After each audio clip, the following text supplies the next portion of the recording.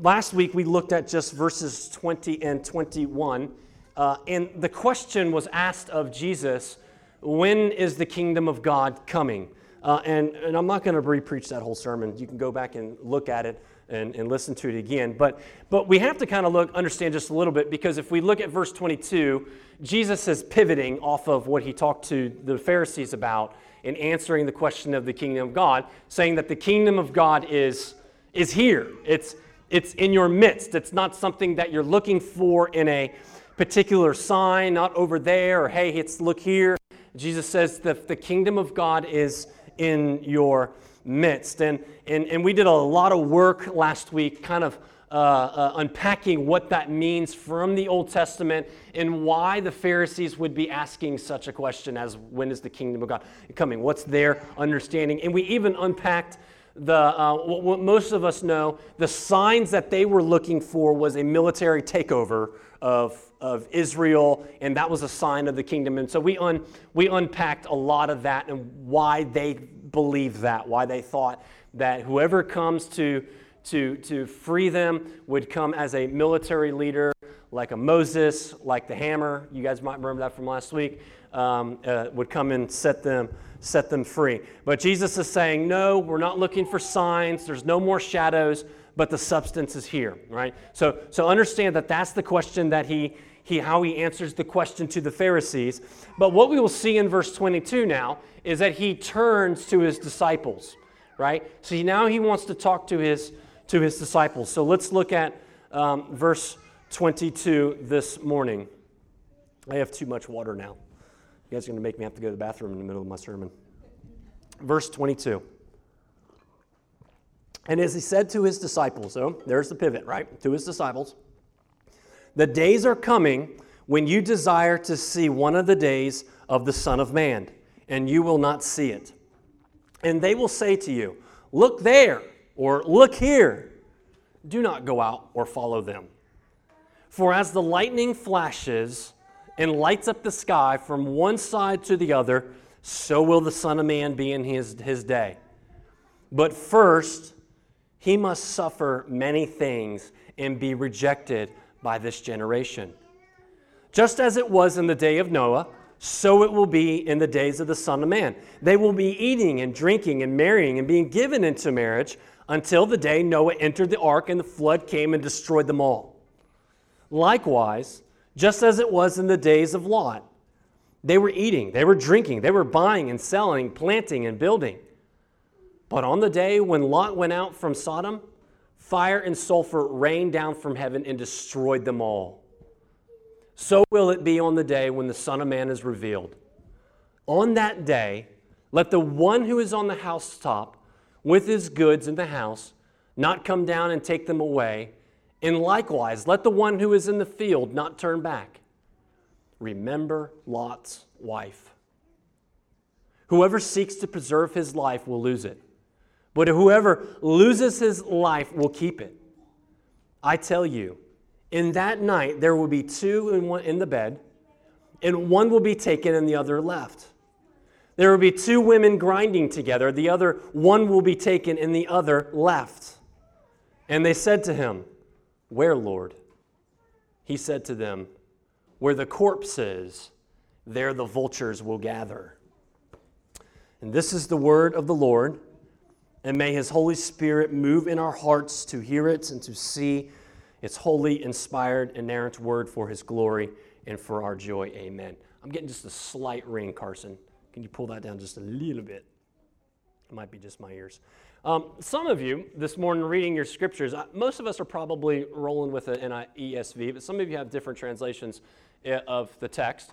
And you might have noticed, people reading the ESV probably didn't, but you might have noticed that we went from verse 35 to verse 37. Does anybody's Bible go from verse 35 to verse 37 like mine does? Does anybody have a verse 36? Okay, so we have a couple that have verse 36. Now, let's just kind of talk about that for a second if you notice that, because what I don't want you to do is I don't want you to throw your Bibles away, okay? It's not like You know how you go to a building and they skip the 13th floor and just the numbers? There is a 13th floor, but they skip it. It's not like that. It's not like verse 36 is bad luck or something, so let's leave all verse 36 out. So here's the deal. Verse 36, there is a verse 36. The ESV, though, omits verse 36. And here's verse 36. I'm going to read it to you. It's 2 men will be in the field, and one will be taken and the other is left. Now, if you looked at it, verse 35, it's right in line with verse 35, right? We're talking about 2 women, and now we got two men. And it seems to fit well with verse 35. So the question we want to ask is, what's the deal? So here it is. With all the manuscripts that were gathered together for that were available for the Luke's gospel, there was most of them actually didn't have a verse 36. So let's go back to when this was written and then copied. As manuscripts were copied over and over to be dispersed to the church. A good portion of those manuscripts didn't have a verse 36, and mind you, they didn't have verse numbers back then either. So it's not like, why would they skip verse 36? Well, it just wasn't there in half of them. And then in half of them, it was there, okay? So in the ESV, they chose to omit it because it's missing out of half of those in manuscripts. Now, no need to fear. Verse 36 is actually quoted perfectly in Matthew. Okay? So it's in the Gospel of Matthew. So it is a biblical statement. So that's probably why half of those manuscripts have it, because they were writing this and they said, well, wait a minute, didn't Matthew say this? So I'm going to put it in, and some of them didn't. So that's the way it went down. So your Bibles are still reliable. The Word of God is still inerrant, and it's still infallible. Add 36, don't add 36. It doesn't change the point of the message. It doesn't change what Jesus is saying. So if you run across that kind of thing again, you're looking at the numbers and there's a number missing, look at your study Bibles and you'll quickly be able to see this, and you'll understand then what I'm telling you. One day we will talk about how the Bible was put together and manuscripts in the canon and how it was all brought together, and we'll be able to have a little bit more information when we deal with some of these textual criticisms again, because there's others that are, not many, but there's others too that can be a little confusing. So we got that straight. Let's move on. Just felt like I needed to tell y'all, because I didn't want you to be confused about the Bible and why verse 36 isn't there. So our passage this morning, as we've just read it, is going to deal with end times, right? And it's going to deal with what we call eschatology, the study of end times, end things, last things. When you find end times texts throughout the Bible, and it's throughout the Scripture, you read about in this apocalyptic kind of language. You know, you hear a lot of darkness and judgment and things like that, the rapture. But it's throughout the Bible. It's in the Old Testament as well as in the New Testament. And I think for most Christians, including myself, right? Including myself here, is that it just seems very mysterious and coded. Like I'm not really meant to understand it completely, and there's some truth to that as well. But it's just really hard to understand. So let's be honest. When we're reading through our Bibles and we get to the second half of the book of Daniel, or we get to some of those places in Ezekiel, or maybe it's like the entirety of Matthew 24 or most of Revelation, we can admit that that's some hard stuff. And when we know it's coming up on our reading plan, we're a little discouraged by it because it's hard to understand sometimes. And you know you're going to get confused after the first couple lines. That's okay.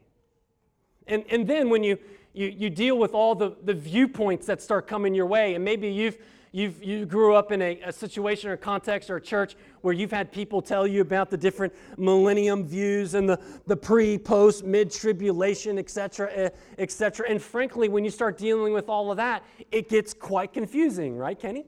It can get quite confusing. He's our elder in charge of eschatology, by the way. He's like, really? He knows that. He is. He knows his stuff. But what I found really amazing, though, here in Luke 17, and you might have noticed this just reading it, is Jesus makes it the exact opposite. It's actually really easy to understand. It's not that mysterious. It's not that hard to grasp. Each and every one of us, we can read this passage, and I think we can understand what Jesus is telling us about the consummation, the coming, the final coming of the kingdom of God. So right off the bat, like I already said this, that Jesus pivots off of this discussion with the disciples, and he addresses his disciples. He turns to his disciples. And once again, we have to take note that that's really important. Because if Jesus is talking to his disciples, he's not talking to the world. If Jesus is talking to his followers, then he's not talking to his unfollowers. He is talking to people who are following him. He is talking to us. Very specifically, he's talking to those who follow him. And so he wants to talk to us, and after answering the question to the Pharisees, he then turns to his disciples, he then turns to us through the Word of God, and he not only answers that question of when the kingdom of God comes, saying it's here, it's in their midst, but now Jesus is concerned that his disciples would know and we would know some really important things about the second coming, about his second coming, when the kingdom would be consummated. These are the things you need to know about the coming of the kingdom of God and the second coming, Jesus is saying to us and to his church. So if you are a disciple, then these are the things that we need to know about the second coming. These are the things that we need to be concerned about. And I'm going to distill those into three things. All right, and I'll go ahead and give those to you. First, Jesus wants his disciples to understand that when he comes back, you will not miss it. Okay? You won't miss it. So that's first. Number two, second, same thing. Jesus tells them what must be first. What must be first in order to be ready for the second coming. He tells us what's first in order to be ready for the second coming. Third, Jesus then warns us. He warns us of something that we might love that might then make us not ready for the coming of the kingdom. And I know that sounds a little confusing, but we'll come back to that at the end. That's our last point. So let's dig in. Point number one, you won't miss it. So Jesus starts off by telling of the reality in verse 22 of what they're going to experience as disciples living in the age of the already but not yet, right? So he tells them, this is the way it's going to be. Verse 22, the days are coming when you will desire to see the days of the Son of Man, right? You're going to long to see me come back, but you won't see it. Verse 22 there, right? So again, we said this last week of we desire the coming of the kingdom. We want Jesus to come back. We're praying for that. We are still living in the frustration with sin and temptation and just living in a fractured and broken, fallen world that is stained with sin. There's a frustration and angst that builds up in Christians in being able to live in that already but not yet. And so for most Christians from the first century to when Jesus returns, this is going to be their experience. They're going to long for Jesus to come back, but they will not see him. That's the tension, the frustration, the battle of living in the already but not yet. Already, because as we saw last week, Jesus has come. And the kingdom is in our midst. And the Holy Spirit is conforming us now and already as we live in such a fallen world. And that's the not yet. Not yet, because we still live in a fallen world. The kingdom of God has not been consummated yet. It hasn't been finalized. Those promises that we know from Christ and from God have not come in their complete fulfillment yet. That's the not yet. So this is why Jesus tells us, as he's told them, he tells us that you're going to be longing and you're going to be desiring for his return. And he goes on with the rest of the passage is because he knows the temptation that's going to come our way because that longing is going to be so deep. We're going to long for signs. We're going to long for wonders. We're going to long for people to come our way and tell us that they're the self-proclaimed prophecy experts or tell us that they are the Messiah. You know, throughout Christian history, and especially in recent centuries, last 2 centuries in particular, there have been many people who have spent their lives on just informing people what they think, and they claim themselves to be authority. And Jesus is warning us of those people right there in verse 23. And he tells them, he says, don't follow them. I mean, it's very simple. When these self-proclaimed experts come along, when these self-proclaimed messiahs come along, Jesus says, don't follow them. And this is Jesus being pretty blatant.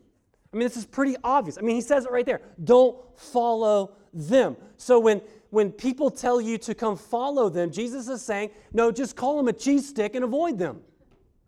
Call them a cheese stick and avoid them. If they come out with a date and they come out with a time and they're pointing to signs, stay away. Don't follow them.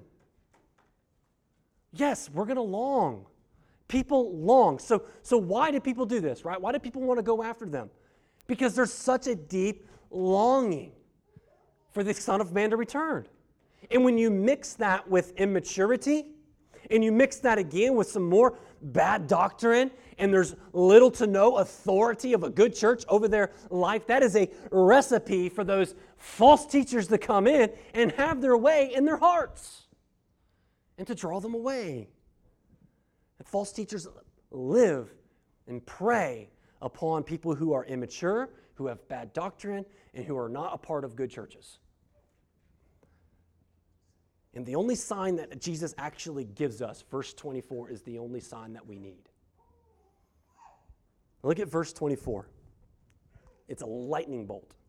I love that description there. We know what a lightning bolt, especially these last couple days. We've seen some lightning bolts, man. It's amazing. It reminds me of when I lived in Florida. Just lightning was awesome. It'll put you down if it's close. And the lightning that Jesus tells us of verse 24 is one that no one will miss it. It will be the most public sign, and that everybody, everywhere will be able to see. And I think it will be like a literal 24,000-mile long lightning bolts simultaneously ringing all over the earth at the same time. From the Middle East, over Africa, through Asia, in Europe, and across North America, from pole to pole, east to west. Nobody will miss it. You will not need TBN to explain it to you. You will not need a Weather Channel app to describe to you the natural phenomena. Everybody will know that something massive has happened, that Christ has come back. Brothers and sisters, you will not miss it. That's what Jesus tells you. You won't miss it. So you don't need cheese balls to tell you to look in the sky for this on next Thursday. You don't need that. Jesus says, you'll know it when I come. And he illustrates that point with the Old Testament. In Noah and in Lot. Those people who were under the judgment of God in Noah and in Lot, they didn't need anyone to tell them that judgment was upon them. With Noah, when it started raining and then water started gushing up from like every orifice of the earth, no one needed to tell them that judgment was upon them. And in Sodom, when it was literally raining fire upon their heads, no one had to tell them that judgment was upon them. Everybody knew it. And like the whole earth, we will all know when Christ comes back. It will be a holy, terrifying experience for the world. When you look down in verse 37, you see that. You kind of see a reality because the disciples asked, when? Where, Lord? And Jesus says, where the corpse is. That's bodies. Where the body is in the desert or in the woods, you'll know it's there because the vultures are there. And another way of saying that, he is saying, my second coming will be unmistakable, so do not believe anyone else. It will be unmistakable when I come back. Have no doubt. You will not need anybody tell you to look. Look over here. Look at this person over here. Come to me. Come to me. I'm the Messiah. And yet, what have we seen in so many recent years? In recent years, we've seen people throughout these recent years, and even in our own lifetimes, where someone comes along and gives evidence, and they show their math skills about adding verse numbers together, and numbers here and numbers there, and signs of hurricanes and tornadoes, and they say, "Come follow me." We've had people come say, I know when he's coming. Come with me down to Jonestown. No, I'm the Messiah. Come with me to my rundown compound in Waco, Texas, because that's where the Messiah lives. And if people would just listen to Jesus right here, there would have never been the Heaven's Gate cult massacre. Look up that scary story. And all these people, they died because they listened to someone say the kingdom of God is over here. And so Jesus is telling us, his disciples, is don't get caught up in those things. Don't be worried about those things. Don't trouble yourself in those things, because when I come back, you'll know it. You won't mistake it. And if you won't mistake it, then it's not something you have to worry about. Brothers and sisters, if you're dabbling in such things, then turn from those charlatans. Turn them off and hear the words of Jesus. Don't follow them. You'll know when I come back. I love that. You'll know when I'm back. So there is, in that reality, that's not what we hang our hats on. That's not what we hang our lives on. That's not what we're banking on there. But here are now the things, which are my next 2 points, that Jesus wants us to lock into. He wants us to be hung up on in these next 2 points. And then the second point is really the first thing that Jesus wants us to zero in on. Look at verse 25, and you'll see where I've been saying first a lot. Verse 25.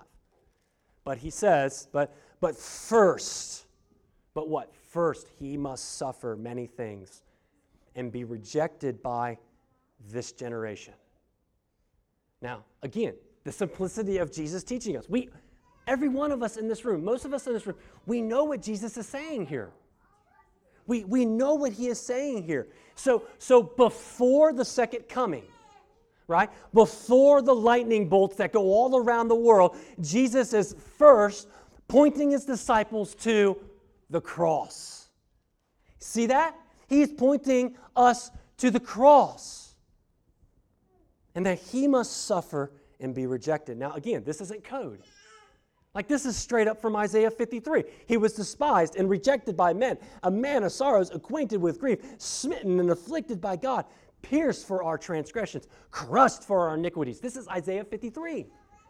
First, the Son of Man is going to suffer and be rejected. So Jesus is pointing them to a proper understanding of God redeeming his people comes first, and it then comes through a great sacrifice. It comes through Christ. It comes through the Son of God, through substitutionary atonement of the Son of God, or in this, what we've been reading, the Son of Man,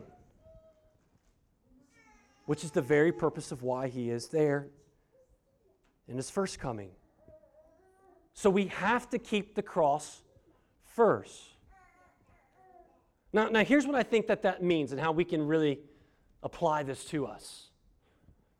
Isn't it interesting that in a conversation or teaching about the second coming, all the experiences that you might have had with that, and the second coming, the consummation of the kingdom of God, isn't it interesting that in a conversation that Jesus is having about the second coming, that he's pointing them to the cross? Isn't that interesting? Why is that? Here's why I think he does that. Because he doesn't want us to get all caught up in the second coming and completely miss the purpose and the importance of his first coming. That's living in the already but not yet. He doesn't want us to miss it. And actually, if you read, I think it's 2 Thessalonians, I can be corrected later, the church in Thessalonica had an over-realized eschatology. They were just sitting around doing nothing all day long, waiting for Jesus to come back. And Paul tells them, stop being so lazy, get a job, go to work, or we're going to kick your butt out of the church. Jesus is going to come back when he comes back. So don't miss what's first, and that is the cross. Have you ever noticed then that those who we've talked to who are just infatuated with eschatology, who are infatuated with the end times and everything about the prophecies and how it's all going to go down, I mean, they have charts for their charts, right? They have charts for their charts. And if you start talking about eschatology or Jesus is coming back, praise God, man, they're going to pull them out on their phones. They're going to unfold them from their pocket like this, and they're going to bust them out, and they're going to try to convert you to their view of the rapture or their view of the millennium or post-trib, mid-trib, pre-trib kind of stuff, right? Some of you probably don't clue what I'm talking about. But there are people out there that will just try to convert you on those things. The self-proclaimed prophets on TV, right? The experts of eschatology and the internet. Now let me ask you the very blaring question to you about them, the people we know and the people on TV. Have you ever noticed that those experts really do not care about the gospel? They never point people to the cross. Jesus, with the second coming, he goes straight to the cross. For him, it would be backwards. For us, it would be, or it was forward. For us, it would be backwards. He takes them right to the cross. So all these people, they say they care about the cross. They say they care about the gospel, but all they talk about is signs and prophecy. But here, Jesus is talking about the consummation of the kingdom of God, the end times, by pointing them and his disciples to the cross. Our eschatology is formed and made from our theology of the cross.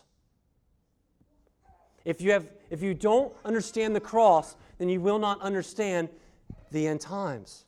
So if we get all caught up in the end times, then we're going to miss the beauty, the joy, the peace, the reconciliation that only comes through the cross.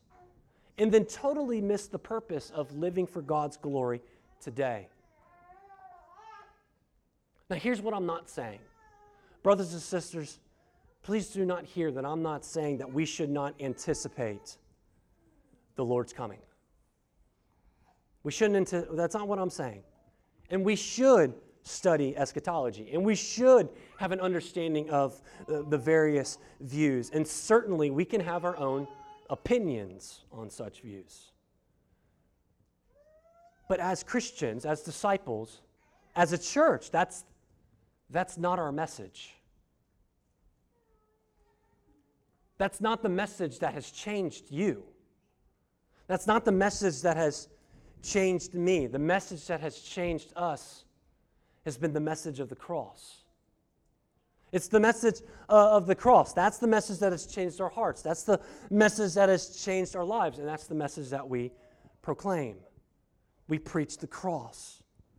And we remember the cross, because if we are not prepared and reckoned ourselves with the cross and the message of the cross and the work of Christ on the cross, then inevitably what Jesus is saying is you will never be ready for the second coming.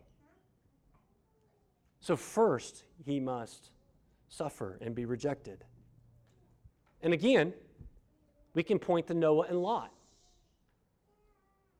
We can point to Noah and the law. The people were not ready for God's judgment, which is why they never responded. They didn't respond to God's word and the proclamation of judgment that was coming, and a proclamation to repent. But notice in those illustrations, I mean, we know something about the time of Noah, and we know stuff about Sodom and Gomorrah that Jesus doesn't let us in on there, does he? We know that Sodom was a wicked place. And we know that in the times of Noah, the people were wicked. And Jesus doesn't even say that, does he? What does he say? He says they were just going about their regular activities. They were eating and drinking and buying and selling. They were marrying and planting and building, doing all the things that people do in their normal lives. So their problem was not their sin necessarily just there, as it was great. But what damned them to their destruction was their indifference. Their indifference to the proclamation of judgment. The big difference between the times of Noah and Sodom compared to the people of Nineveh who repented. It was their indifference to the message. And it's also our indifference to Jesus himself, to the cross, to the gospel that can be so offensive to us that would lead us just to live our indifferent lives. And that causes us to miss the cross. The reason why they gave no attention to their wicked sin is because they gave no thought to Jesus and the necessity of the cross. The cross is where Jesus would bear the punishment and rejection that the elect deserved, so that in the second coming we would not bear the judgment that we deserve. And Christ has paid it in full. And Jesus is saying, if that's what's going to happen, if that's what's true, then disciples, followers of mine, remember the cross. Keep that first. Keep that first. Because if you have not dealt with the cross, and if your faith is not in Christ, who is the center of the cross, then the second coming is really bad news for you. But here Jesus is saying is remember the cross. Be reckoned with the cross. Always keep the cross in your hearts and in your minds, even before the second coming. So that's point number 2. First thing, that was the first thing that Jesus wanted us to lock onto. But the second thing that Jesus wants to lock onto, which is actually the third point, don't worry about all that, is he wants us to see that there is a warning. He puts a warning in here. A warning for those that follow him to not love the world. A warning to not love the world. Look at verse 31 with me. Look what he says. He says, on that day, which means that's when he's coming back, on that day, lightning bolts and everything, let the one who is on the housetop with his goods in the house not come down to take them away, and likewise, let the one who is in the field not turn back. So what is he saying here? He is saying, when I come back, don't grab your stuff. Don't try to pack a bug-out bag. Don't worry about your wealth. Don't worry about your cars or your crops or your fields. And to us, that may sound a little ridiculous. Like, why would we deal with any of that? Jesus come back, man, I'm ready. I'm gone, right? But Jesus knows our hearts. And that's why he says in verse 32, remember Lot's wife. You remember Lot's wife? Lot and his family fleeing Sodom as God's judgment was raining down on the city. And you remember the angel told them to get out, and whatever you do, do not look back, keep going. Don't stop until you get to the next town. And why? Why would the angel tell them to do that? Why would God command this to Lot and his family and his wife? And the reason is because in that city, in Sodom, there was nothing redeemable. There was nothing redeemable. There was nothing worth saving. But she looked back. She thought there was. Her heart was still there at some place with something. And when she looked back, disobeying God's command, she turned into a pillar of salt.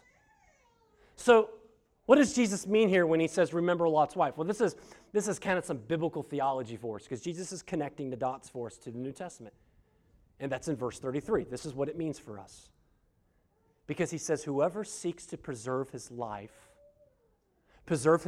in worldly comforts, worldly things, friends and family, the safety net of homes and job and security and bank accounts, looking back, coming down out of the house, grabbing things as we go, looking back at our crops.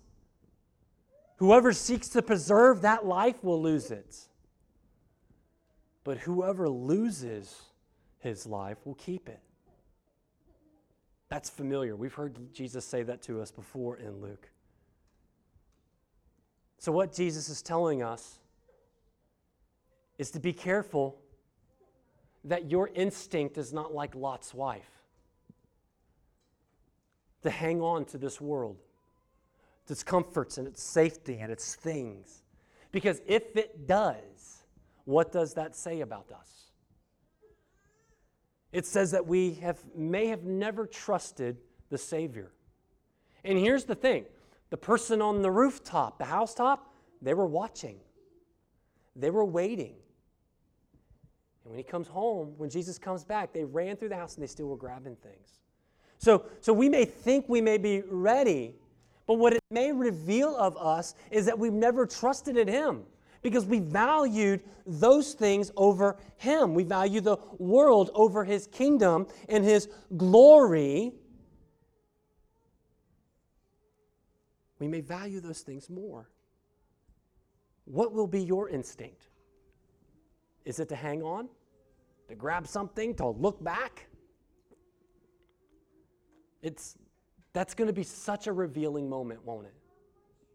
It'll be such a revealing moment of what we really love, what we really believe in, where our assurance and where our security lies, and even the things that we really want. So yes, there is a strong warning for us here to not love the world. He goes on in verse 34 and 35, and in language of what we would say is language of the rapture.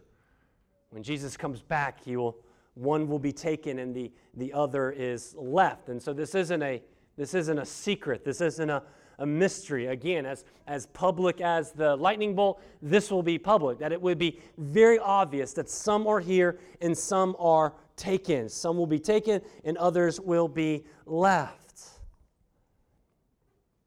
But there's something more here. These verses illustrate for us that when Jesus comes back, there's going to be a great separation, isn't there? And I think that's what he's describing, is that there's a great separation, that one will be taken and one will be left, right? Separation that takes place.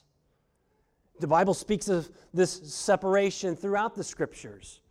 There are sheep and there are goats that will be separated from each other. Believers and unbelievers will be separated from each other. The wheat and the tares will be separated from one another. There will be believers and unbelievers that will be separated from it. There are those who love the world and those who love the kingdom of God will be separated. Those who trust themselves and the things that they have and those who trust in Christ. Those will be separated. And even if it is as personal as two people in the same bed, there will be that separation. And they will be dealt with according to their faith. You know, so to so many churches today, and Christians in our culture today, and that's a loose terminology, churches and Christian, is that they dismiss this kind of judgment, a judgment of separation. That this judgment is unloving because they can't imagine God, who is loving, will judge people this way. Their intent may be good. Kindness and love and tolerance. But isn't it themselves elevating themselves as the moral teachers? That they're more morally superior than even what Jesus is saying here? Because the point of this whole entire passage, Jesus is telling his disciples in a very kind, in a very tender way, brothers, be careful.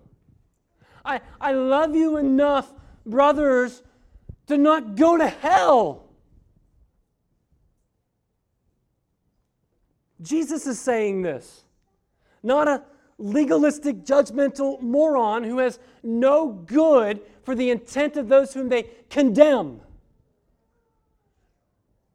These are the words of the Savior, who will suffer and bleed and die and be rejected by all men. Listen to what he is saying. When I come back, judgment comes with me. Repent. Be warned by the world. Don't look back. It's unredeemable, but I'm going to give you something in the future that's going to be more glorious than you'll ever experience here. So don't look back. Remember Lot's wife. Repent, be warned. Look to the cross. Look to me. I am in your midst. I am your justification. That's the tender kindness truth that's being proclaimed here. And he says it because he doesn't want us to go to hell. Isn't it funny how they can just totally flip it around? Talk about depravity. But back to the warning of loving the world. I have a great quote from Richard Baxter, a Puritan pastor. He said this long ago, and I think they have the quote. They can put it up there for us. It's very helpful for us. And it starts off by saying, there is a great difference between the desires of heaven in a believer and in an unbeliever. Right? Do y'all see that? So there's a great difference between the desires of heaven in a believer and in an unbeliever. So I put ... there because we're going to stop there for just a second. Have you ever met an unbeliever, a person who's not a Christian, and if there was some remote chance that they thought that there could be a heaven and there could be a hell, wouldn't they at every time choose heaven? So if there was a remote chance that they believed that those were heaven and hell were real, the unbeliever would always say, yeah, I would much rather go to heaven. Of course. Who wouldn't? Let's keep that in mind here and understanding. So here's what he's saying. The way that a believer wants heaven, the way that Christians, disciples, want heaven is way different than why an unbeliever wants heaven. Does that make sense? Here he continues, and some of you are already reading ahead. He continues, he says, the believer prizes heaven above this world. The unbeliever prizes heaven only over hell. Did you catch that? The believer prizes heaven above this world. The unbeliever prizes heaven only over hell. To the ungodly, there is nothing that seems more desirable than this world. And therefore, he only chooses heaven over hell, but not heaven over this world. And therefore, he will not have heaven upon such choice. Do you catch what he's saying there? He's saying exactly what Jesus is saying. Remember Lot's wife. If our prize to get into heaven is only because we do not want to go to hell, only proves one thing, is that we have the heart of the ungodly and an unbelieving heart. But if we choose heaven over hell because we no longer want to be a part of this world, that is the choice. If you have your arms around this world, your stuff, your crops, if the place that you really belong is the world, then Jesus is saying that is what you will get. And it won't be the kingdom. There's the warning that Jesus would have for us. So again, I want to go back to the beginning. We shouldn't be afraid of studying eschatology. Jesus made it pretty simple here, I think, for us. I'm coming back when I come back. The Father only knows, and you'll know it. That takes a lot of worry off of our minds when it comes to eschatology, doesn't it? That he's sovereign and we can trust in him. And when he reveals himself, if we're still here, then you'll know. And the second is don't worry about those things as much as you should focus on the cross. It's to focus on the cross. To focus on Christ himself. To not try to answer questions and get stuck on things and matters that Jesus doesn't answer for us or that Scripture doesn't answer for us. But when we do study the second coming, when we do study the consummation of the kingdom, I think Jesus is also saying, let it also roll up to what he has already shown us. Let it roll up that we can trust in his sovereignty, and then we look to the cross. If our study of eschatology does not bring us back to the cross, then I think we are missing the whole point. And then is the warning to have loose holds on the things of this world, but to hold tight onto him, to cherish and to love him and the work of the cross more than anything. Jesus Christ is everything. He is the maker and the goal of all creation. He is the source and the goal of our redemption and our salvation. He is the heir of all things. He is the Word of God. And in him is our person as the body of Christ. And in him is our place as the fulfillment of the promised land. And he is our rule and our authority. He is our king and our destiny. He is coming back, brothers and sisters. But if he should tarry, then let us be faithful. Let us be faithful and pray. Faithful in the kingdom. The kingdom is here now. It's in our midst. And the Lord is building his kingdom. The kingdom's consummation is coming. And yes, let's look forward to this. Let's hold on to those promises when we are suffering and when we are dealing with frustration and pain and persecution in this world. But again, let's be reminded that judgment is also coming for those who do not know Christ and yet still cherish this world. And let us proclaim the gospel. Proclaim the gospel and preach the gospel, so that others may come into such an eternal joy that we will experience when Christ returns. Amen. Let's pray. Heavenly Father, we thank you that we could trust your word. And simply we can just trust that Jesus is telling us that when he comes, we will know it. And we can turn away from false teaching and false truth, but look to him and say, nope, Jesus told me. I'll know it if he comes back when I'm here. But let our focus be on the cross. Let our focus be on the gospel. Let that be our center. As a church, as a people, as disciples. But, oh God, as we've faced this warning this morning to not cherish the things of the world, and that we would pray that we would not look back. And we would start untying the ties of the world that seem to want to entangle us every single day. To cherish this, to love this, to treasure this. But to look to our Savior and the cross.